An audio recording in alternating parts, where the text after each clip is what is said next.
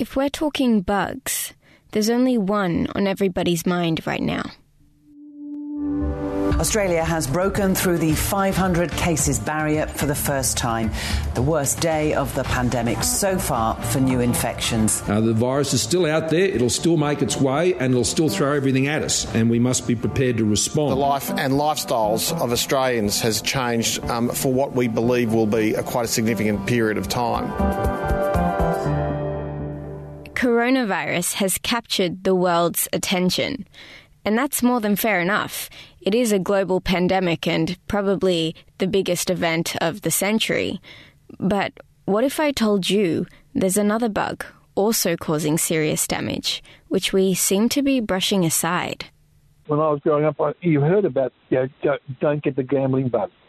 Don't get the gambling bug, which meant people, should be careful when they gamble, because once you get the gambling bug, nothing else matters. Gambling. It's something deep-rooted in Australian culture. Quintessentially Australian, even. From the races to sports games to playing the pokies, gambling is rarely amiss from the typical Australian social scene. In fact, gambling is so normal to us, we could probably recite the marketing ads, they're so familiar, which is perhaps part of the problem. You just see it everywhere, and it's the message to gamble is reinforced over and over again in so many different ways now. But who's to say Australia's love for a punt is such a bad thing? I mean, who doesn't love a game? The rush of trying your luck and the chance to win, and win big. The thing is controlling the urge, because when the gambling bug bites, it bites hard. From my earliest memories of gambling, I never didn't go too far. I never walked out of a pub or club with money in my pocket unless it was closed. As the saying goes, the house always wins. But in the time of the coronavirus shutdown, gamblers were experiencing smaller wins too. With the closure of venues, many people felt relief, finally locked out from the temptations inside the pokie rooms. In Australia, $1.5 billion was saved from gambling losses in the lockdown period alone. But then things moved online. We saw a 67% increase in online gambling and a surge in online marketing, something which had experts concerned for the vulnerable, compulsive or recovering gamblers, but also the general public, as we all started spending more time at home, bored and alone. So, where does that leave us now? Today, we're looking at gambling during a pandemic. What is responsible gambling and the nature of addictions? This is Think Digital Futures. I'm Kate Rafferty. It's fair to say COVID-19 has presented the perfect storm for people who gamble. Some people have lost their jobs, some are changing their living arrangements and work arrangements. People are out of pocket, while others are getting more cash thanks to things like JobSeeker or JobKeeper. We're experiencing major change, and things are stressful and uncertain at the best of times. Which is why researchers like Professor Sally Gainsbury from the Gambling Treatment and Research Clinic at the University of Sydney have started some studies. Back in April, the Gambling Clinic ran a survey to see how the COVID-19 lockdown might impact gambling behaviour in Australia. So at the University of Sydney Brain and Mind Centre, we're trying to map out how Australians have gambling in the past, how that's changed during the shutdown period, and what's the ramifications of gambling going forward, being mindful of participation with the land-based gambling venues closed, looking at gambling problems, and also looking at financial hardship, people whose expenditure and income has changed, whether that has any impact on people's gambling problems. Professor Gainsbury is yet to finalise data from the clinic survey, but she says the assumption that people who gamble on poker machines will just shift their habit online is not necessarily true. For a lot of people who play something like a poker machine, that experience isn't exactly replicated by an online slot machine or online wagering site. So it's not necessarily natural for people who do enjoy poker machines to go online. While the jury's still out on who's gambling more and who isn't, Professor Gainsbury says there are some expected trends. From the international surveys, we find that Most people are reducing their gambling. However, some people have increased their gambling, and unfortunately these are most likely to be the vulnerable people who are already experiencing gambling problems and who do have high levels of gambling expenditure already. So it's likely related to people experiencing psychological distress. In some cases, they actually have financial windfalls from economic stimulus packages. And for these people, they do increase their gambling, which is likely to lead to harm. So what are the harms of online gambling? How dangerous is it to place a few bets or try your luck at a few online casinos? Well, according to Dr. Anastasia Chronis, a clinical psychologist and lecturer at the University of Technology, Sydney, moving online poses quite a few risks as people engage with dodgy and dubious sites. People who are gambling online might be accessing offshore casinos and gambling sites as well. And if these are being marketed to them or they're coming across them, many of these might be unregulated. So it means that they could potentially steal someone's bank details, their identity. If a person wins an amount of money, they may not actually pay that money out to the person. And the general public are not necessarily aware of the differences between these sites as well. And so in that sense, they may not know what to look out for. In Australia, online casinos and poker rooms are illegal, but people can still access these kinds of sites through offshore or international providers. The problem is there aren't any regulations in place for offshore sites because, well, they're illegal, which means there are no technical standards these sites need to follow. General regulations around fairness of games, the types of games offered, responsible gambling practices, these all are basically thrown out the window when it comes to offshore sites. So to use them is to do so at your own risk. Unfortunately, this doesn't mean people aren't playing them. Offshore and unlicensed sites go to great lengths to encourage people to use them. For example, they'll often put the Australian flag on their website to indicate a fake license and even label things in Australian currency. And they can be pretty believable. As Anastasia said, it's not unlikely to hear stories of people losing thousands of dollars to dubious gaming sites that they never thought to second guess. Which also points to something else, a need to educate consumers in how to distinguish the secure sites from the sketchy ones. Now to the second issue with online gambling, convenience. With the affordances of technology, gambling and gaming sites are accessible to us on any device.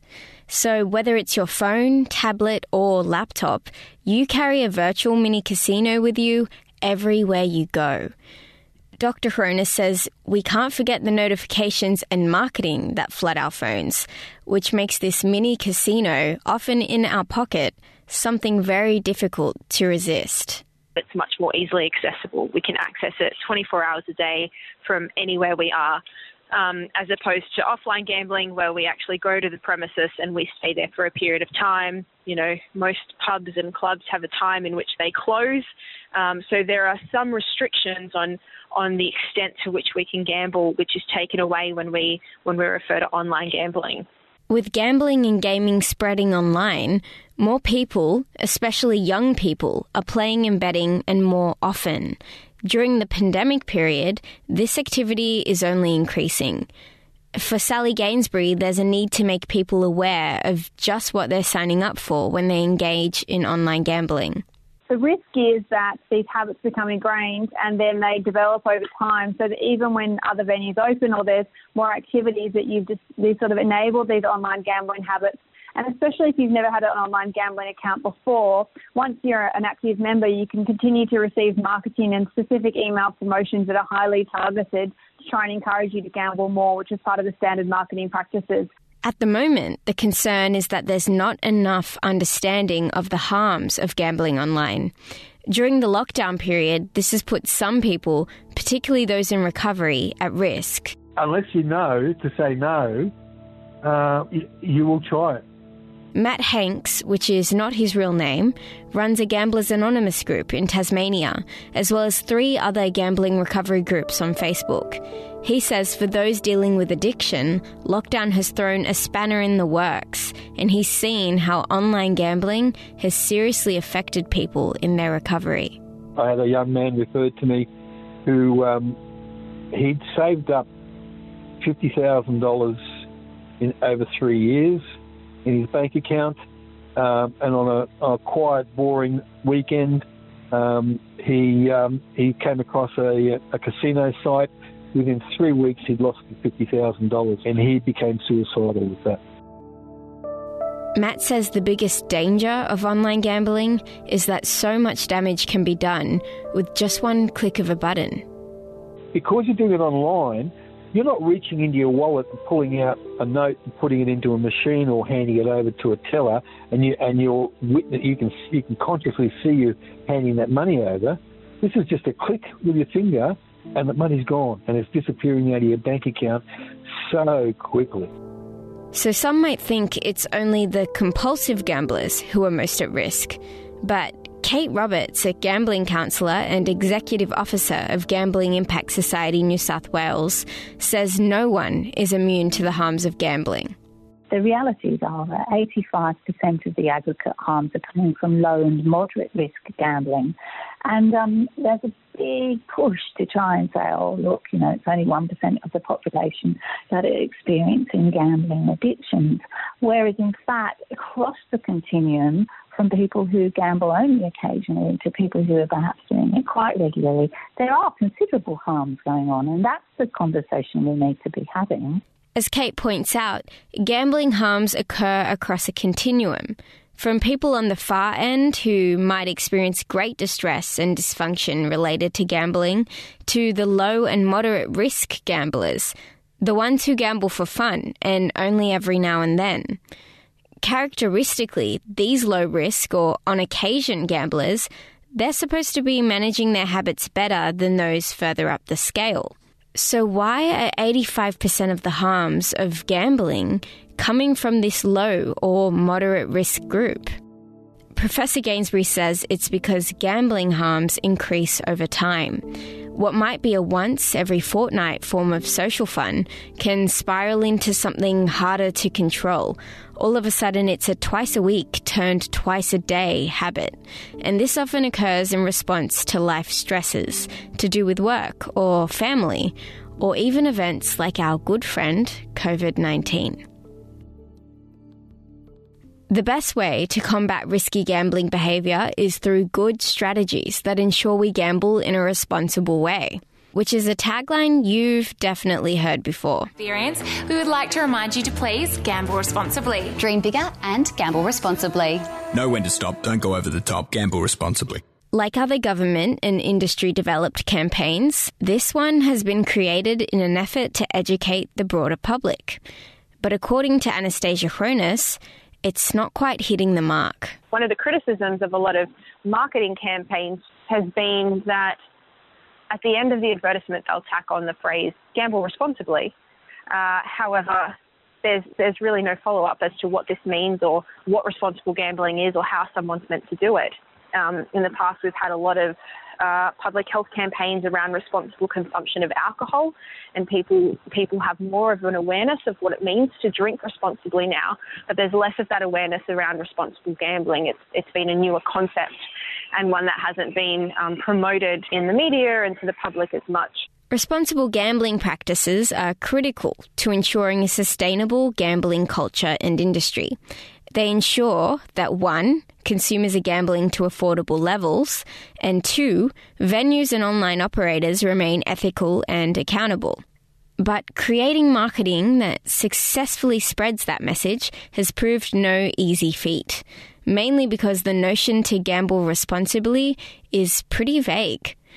In fact, ads can tend to shame and finger-point at consumers because they fail to take the time to explain what responsible gambling actually is, like in this Victorian TV ad. You're more likely to find buried treasure than win the top prize at the pokies. Know the odds and gamble responsibly. Visit gambleaware.vic.gov.au. But there are some people trying to make a change here. Take Lucy Clippen, strategic and visual designer at the University of Technology Sydney's Design Innovation Research Centre. Initially, we were actually looking at, the kind of brief was broadly to raise awareness for young people, 18 to 24-year-olds, about responsible gambling. Lucy has been part of a collaborative project between Studio Hackett, UTS, and Born Bred Talent. The project is a promotional animation that highlights the pervasiveness of Australian gambling culture. What we were finding was that a lot of people are actually engaging in gambling activities without necessarily thinking of themselves as gamblers or recognising that what they were doing was actually gambling. Their animation, Come On Australia, Don't Let the Game Play Ya, reveals the complexities of gambling habits and encourages people, especially young people, to think critically about their gambling. Australians bloody love gambling. Grouse! Damn those fever dreams and their clumsy government messaging. There you have it. Gambling is everywhere. Come on, Australia. Don't let the game play ya. Unlike the government's Gamble Responsibly, the ad's pretty quirky, which Lucy says actually makes it work. I suppose a lot of the examples that we've seen of responsible gambling advertising, they can tend to feel a bit naff. So we were trying to find a different kind of language that would actually cut through all of that and find a different way of connecting with people. Even if it is a bit random and it feels cheesy, it's actually dialing up the cheese so much that it becomes interesting, it becomes funny. You're trying to work out what's happening. And the message behind the project has become pretty relevant during the pandemic period.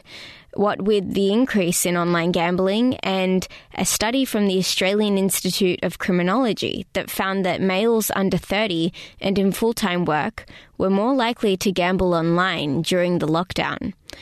Lucy says this is just evident of how much online gambling is gearing itself toward a younger target market.